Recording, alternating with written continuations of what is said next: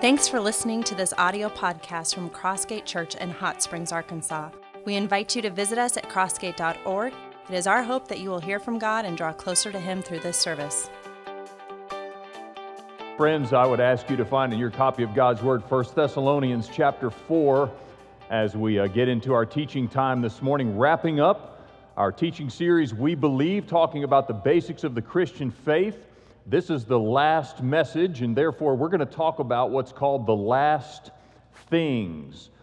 Theologians sometimes use the fancy word eschatology, basically based on the original word eschatos, the last, the end. We're going to talk today about the return of Jesus Christ, heaven, hell, and the destiny of every human soul. So let me establish a couple things first, just so we're all on the same page. And I hope this gets a big hearty amen. Jesus Christ will return. Amen. Jesus Christ will return. I hope you have a handout there. You can fill in the blank, or you can find one of our digital notes as well and take notes that way. Jesus Christ will return. That's a message that's throughout the New Testament. I could give you dozens and dozens of scriptures, but I'll just give you four briefly. Here's the first. Titus chapter 2, we shared this one a few weeks ago. Renounce ungodliness and worldly passions and exercise self-control. Be upright and live godly lives in the present age, waiting for our blessed hope. That's what they called the return of Jesus in the New Testament. The blessed hope, the appearing of the glory of our God and Savior Jesus Christ. Here's another scripture for you. Very important, John 14. Jesus said, "Let not your hearts be troubled. You believe in God, believe also in me. In my Father's house there are many rooms. If it were not so, I would have told you. I go to prepare a place for you. And if I go and prepare a place for you, I will come again and will take you to myself, that where I am, you may be also." Let me give you a third. Jesus Christ will return, Acts chapter 1. When the disciples had come together, they asked Jesus, "Lord, will you at this time restore the kingdom to Israel?" And he said to them, "It is not for you to know times or seasons that the Father has fixed by his own authority. But you will receive power when the Holy Spirit has come upon you, and you will be my witnesses in Jerusalem and in all Judea and Samaria and to the end of the earth." And when he had said these things, as they were looking on, he was lifted up, and a cloud took him out of their sight. And while they were gazing into heaven as he went, behold, two men stood by them in white robes and said, "Men of Galilee, why do you stand looking into heaven? This Jesus, who was taken up from you into heaven, will come in the same way as you saw him go into heaven." Great passage. And then here's one other scripture. Philippians chapter 3, "Our citizenship is in heaven, and from it we await a Savior, the Lord Jesus Christ, who will transform our lowly body to be like his glorious body." I say once again, Jesus Christ will return. But here's something else we need to realize. There's some variety in belief regarding the finer points about Jesus' return. Now, you know the paradigm we introduced, the theological paradigm that we hold very dear to our hearts at Crossgate Church. We shared this with you at the beginning of this series and throughout, and that is this, that we have unity in the essentials, liberty in the non-essentials, and charity in all things. And most likely there are some divergent points of view in our congregation on some of the finer points, some of the secondary points about Jesus' return and last things. But I will tell you, we all agree that Jesus Christ will return. And we're going to talk about what that means for you and for me this morning. 1 Thessalonians 4 is our main passage today. Listen to this. "We do not want you to be uninformed, brothers and sisters, about those who are asleep, that you may not grieve as others who do not have hope. For since we believe that Jesus died and rose again, even so, through Jesus, God will bring with him those who have fallen asleep." Meaning those who have died. That's a euphemism for dying. They've fallen asleep. "For this we declare to you by a word from the Lord, that we who are alive, who are left until the coming of the Lord, will not precede those who have fallen asleep. For the Lord himself will descend from heaven with a cry of command, with the voice of an archangel, and with the sound of the trumpet of God, and the dead in Christ will rise first. Then we who are alive, who are left, will be caught up together with them in the clouds to meet the Lord in the air, and so we will always be with the Lord. Therefore, encourage one another with these words." Are you encouraged by those words like I am? Well, let's talk about what they mean, and we're going to talk about them in terms of three questions. Three questions that are on the hearts of many men and women and boys and girls and have been for thousands of years, and we're going to discuss them this morning and ask this simple question: what does the Bible say? All right, here's the first question. First question is this: what happens if I die before Jesus returns? Jesus is coming again. We don't know when it's going to happen. Could be today, could be 1,000 years from now. But what happens if you die and I die before Jesus comes again? Now, that's a very relevant question. Certainly the Thessalonians, the people to whom this letter was written, were asking that question because they were all about the return of Jesus Christ. They were pumped up to welcome Jesus in His triumphant return to the earth, and yet they noticed that some of their loved ones in Jesus were dying and passing away, falling asleep, to use the euphemism. And they're thinking, well, wait a minute, if they died and Jesus returns, what happens to them? Have they missed it? Right? And so there's some very specific teaching here, but let me just also point this out. It certainly reminds us of the reality of death, doesn't it? I mean, the reality of death is something that people have dealt with for years and years and years, ever since the very beginning, right? I mean, there's a new statistic out on death. 1 out of every 1 people dies. You know that, right? I mean, 1 out of every 1 people, life is terminal, as someone has said, or even as the Bible says, and I don't have this in the notes, but write this down, Hebrews 9:27, it is appointed for a man or woman once to die, and after this, the judgment. But what can we see in the Bible that specifically helps us to answer this question: what happens if I die before Jesus returns? 3 words. The first word is assurance.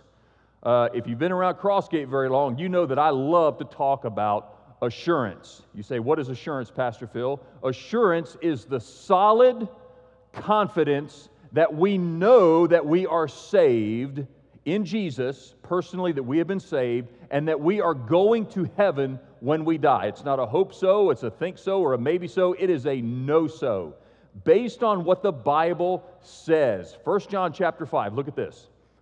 God gave us eternal life, meaning He's writing this to Christians now. And this life is in His Son. Whoever has the Son has life. Whoever does not have the Son of God does not have life. That's pretty simple. I write these things to you who believe in the name of the Son of God, that you may know that you have eternal life. That's what assurance is.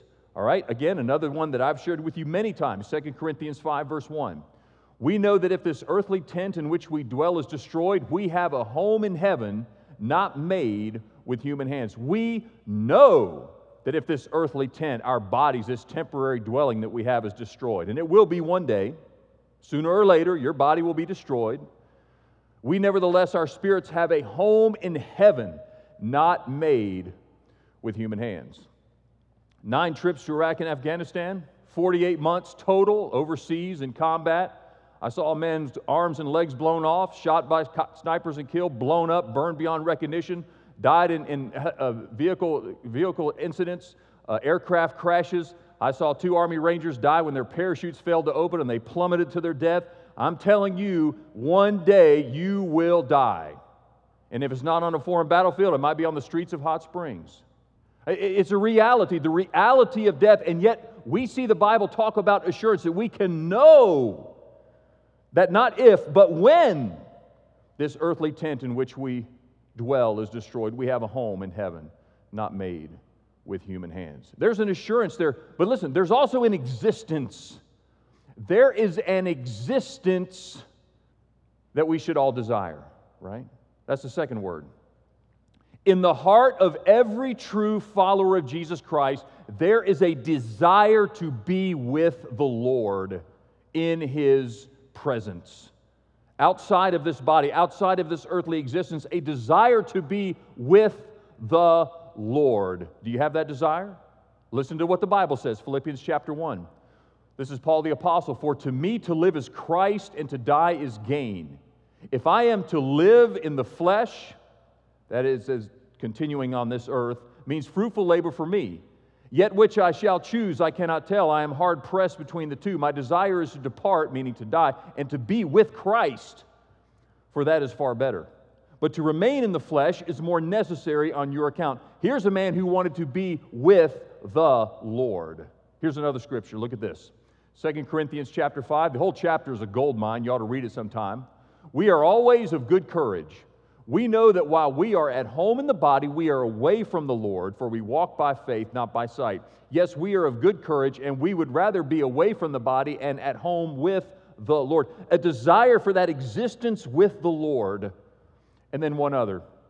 Look at this, Luke chapter 23. This is Jesus' promise. And the thief said, Jesus, remember me when you come into your kingdom. And Jesus said to him, truly I say to you today, you will be with me in paradise. There's a desire on the heart of people who love Jesus to be with the Lord. Just this morning, kneeling in prayer in my home at the little couch where I pray in the mornings, or even in house of prayer this morning at 8:30. We spent time with the Lord. But I will tell you, as wonderful as that was, it was but a taste, just a taste of what it will be like to be with the Lord. In my own personal life, probably the closest I've ever come to being with the Lord in heaven was when my wife and I traveled to Asbury, Kentucky earlier this year, and we participated for a few days in the Asbury revival. It was unbelievable. It was amazing. I did not want to leave. I can't say it more plainer than that. I simply did not want to. I wanted it to last forever. Praise God, one day it will. One day it will. There's an existence. That's what this 1 Thessalonians chapter 4 talks about. And of course, there's an appearance. When He appears, He will bring those who have already died with Him. Isn't that one of the greatest blessings? To know that not only will we be with the Lord, but we will be with those who have gone on before us. That's what we see in the Scripture. I'm not making this up. This is what we see in the Scripture based on the truth. Now let's go back to the original question. The original question is this: what happens if I die before Jesus returns? Well, based on what we see in the Bible, I can tell you this. If you've trusted Christ, if you've gotten your salvation settled, if you've repented of your sin, turned from your sin, believe in Jesus, and are following Him as a follower, not just simply a believer, but a follower of Jesus, upon the moment of your death, you will immediately be in the presence of God. Immediately. No delay. That's certainly what Paul expected. To be absent from the body is to be present with the Lord. Now, for you or anyone else, on the other hand, if you've never trusted Jesus Christ, never had your sins forgiven based on what He did for us on the cross, the moment of your death, you'll be in hell before Caruth hell knows you're dead. There's a separation, an eternal separation from God. If it wasn't so hellish, Jesus would not have died on the cross to save us from it. That's the first question. What happens if I die? What about you? Do you know for certain that you're saved? I mean, that's what the Lord said. Listen, we're going to take the Lord's Supper this morning, the most tangible representation that Jesus left us about His death. But as Sean Utt said in his prayer, salvation is available, but it's not automatic. Do you know for certain if you died today, God forbid, but if you died today, do you know for certain that you'd be in God's presence in heaven? That's a big question, isn't it?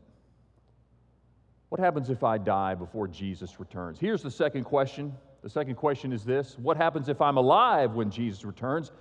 Invariably, some people will be alive.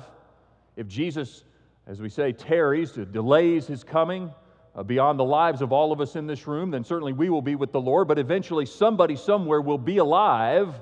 Could be us. What happens if we are alive when Jesus returns? Well, again, look back at the Scripture.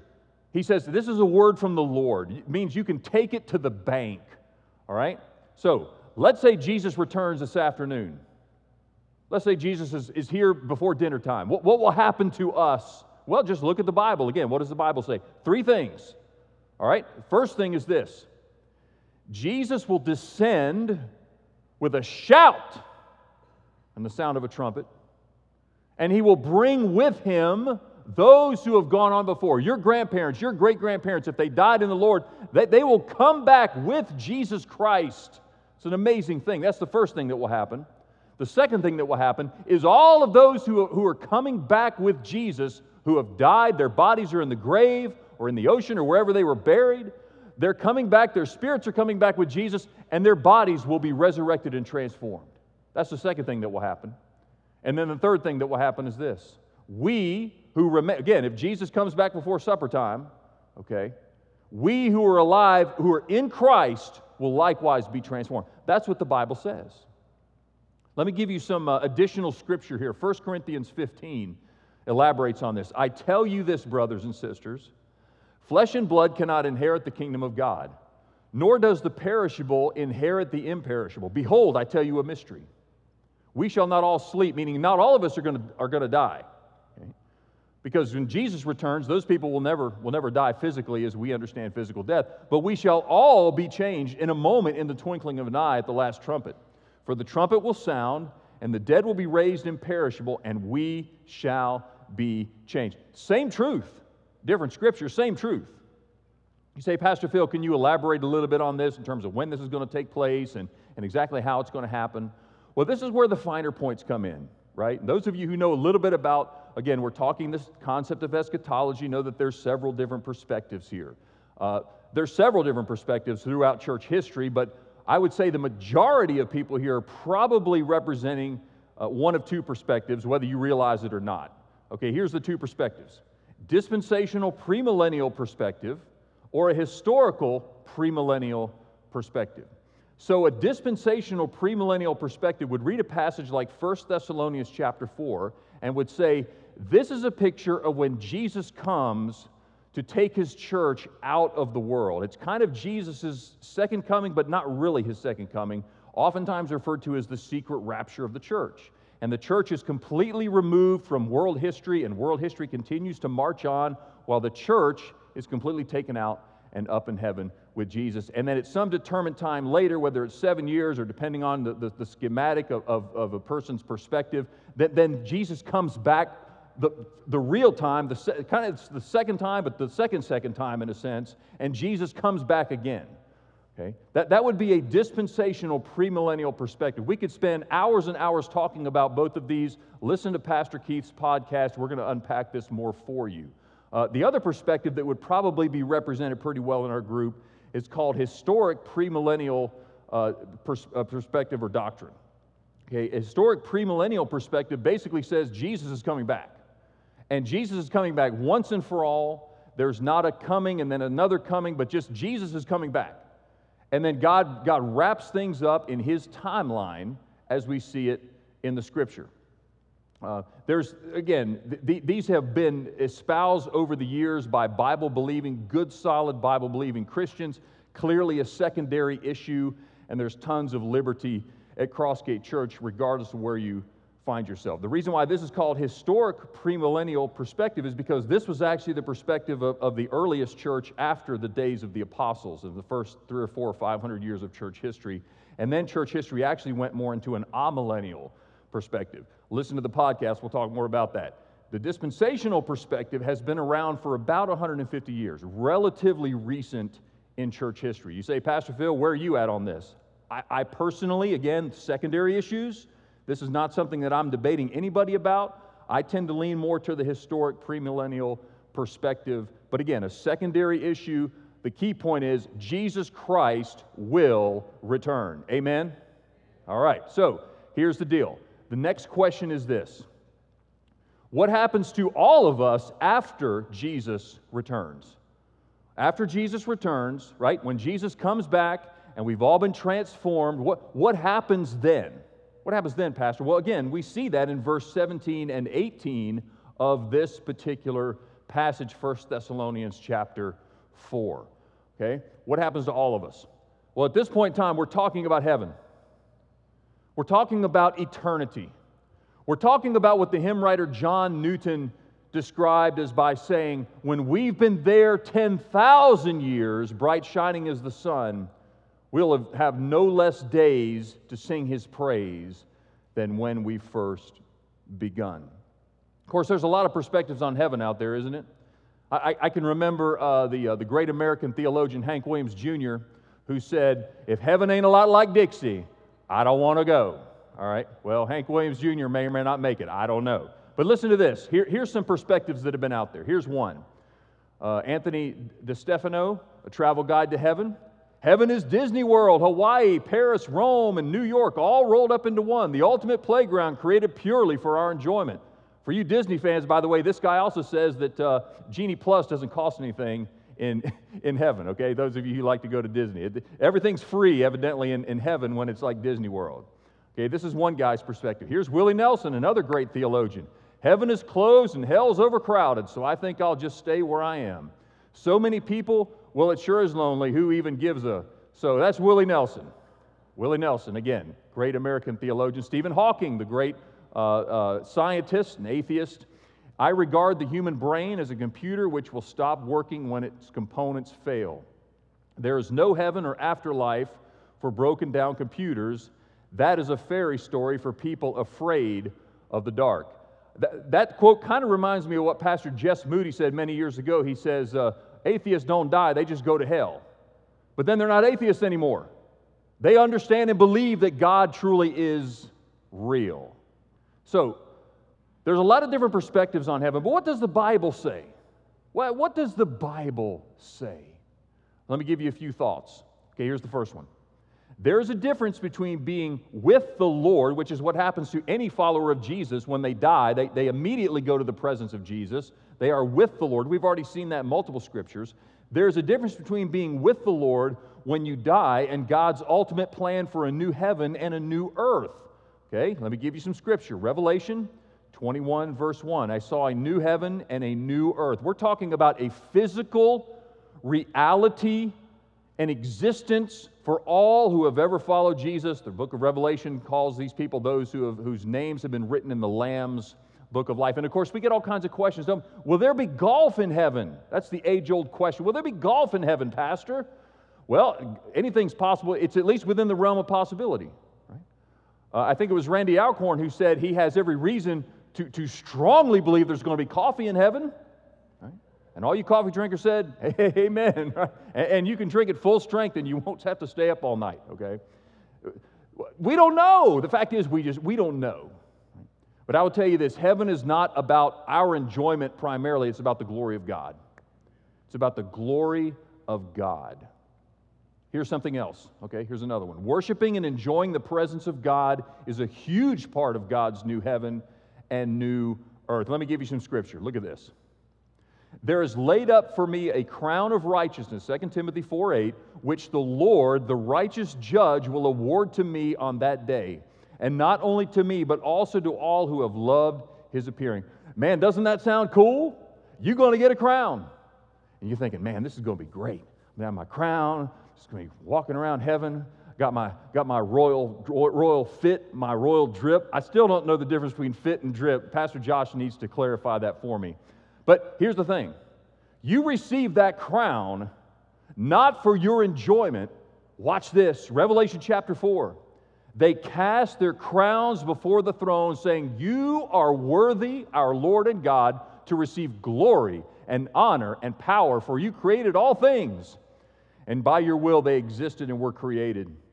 And his servants will worship around the throne of God. I can't wait.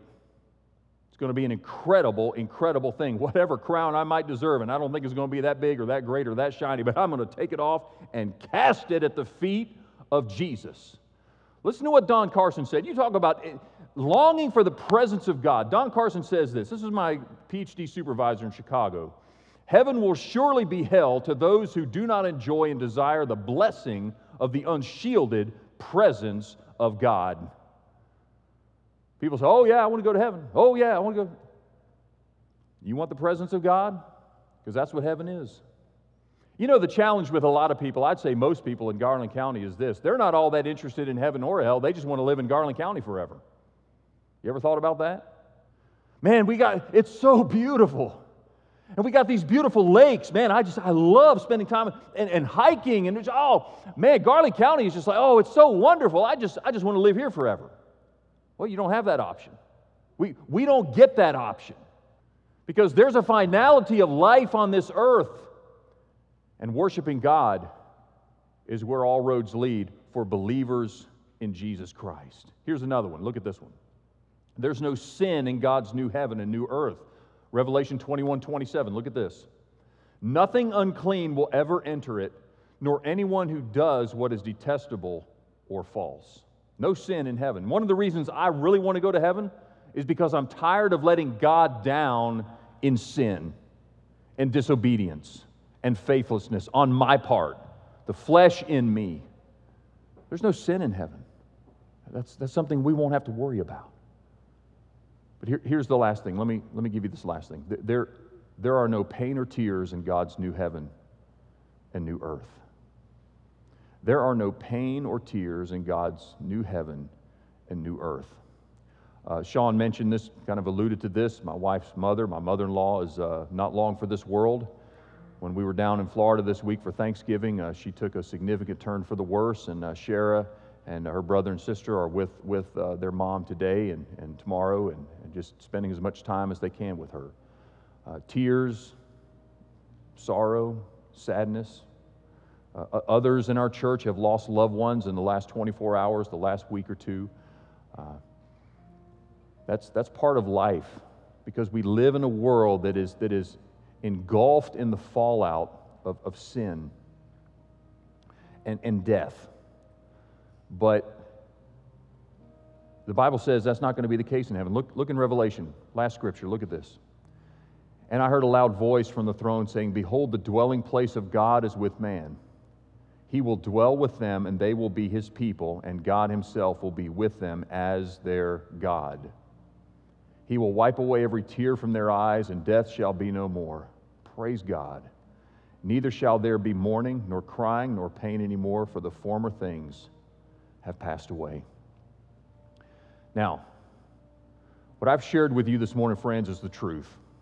We deal in the truth here at Crossgate Church. We don't just simply sprinkle sentiment upon people's lives. You know the difference between sentiment and truth? Sentiment says, well, they're in a better place. Might not be, they might be in hell. Well, I'm sure they're smiling down on us. You don't know that. They may not even be in heaven. And honestly, when I get to heaven, the last thing I'm going to want to do is look down and see what's going on down on the earth. I'm going to be too fixated on Jesus Christ and his glory. See, sentiment. That's all the world has is sentiment. Oh, they're in a better place. Here's the truth. The truth is this. We know that if this earthly tent in which we dwell is destroyed, we have a home in heaven not made with human hands. That's the truth. I pray that you have the truth this morning, not just sentiment, because sentiment won't get you anywhere. It might make you feel good for a few minutes, but it doesn't bring about eternity in the hearts of men and women. We invite you to join us in person at our campus located at 3100 East Grand Avenue in Hot Springs, Arkansas. If we can pray for you, send us an email at prayer@crossgate.org. Thanks again for listening to our audio podcast.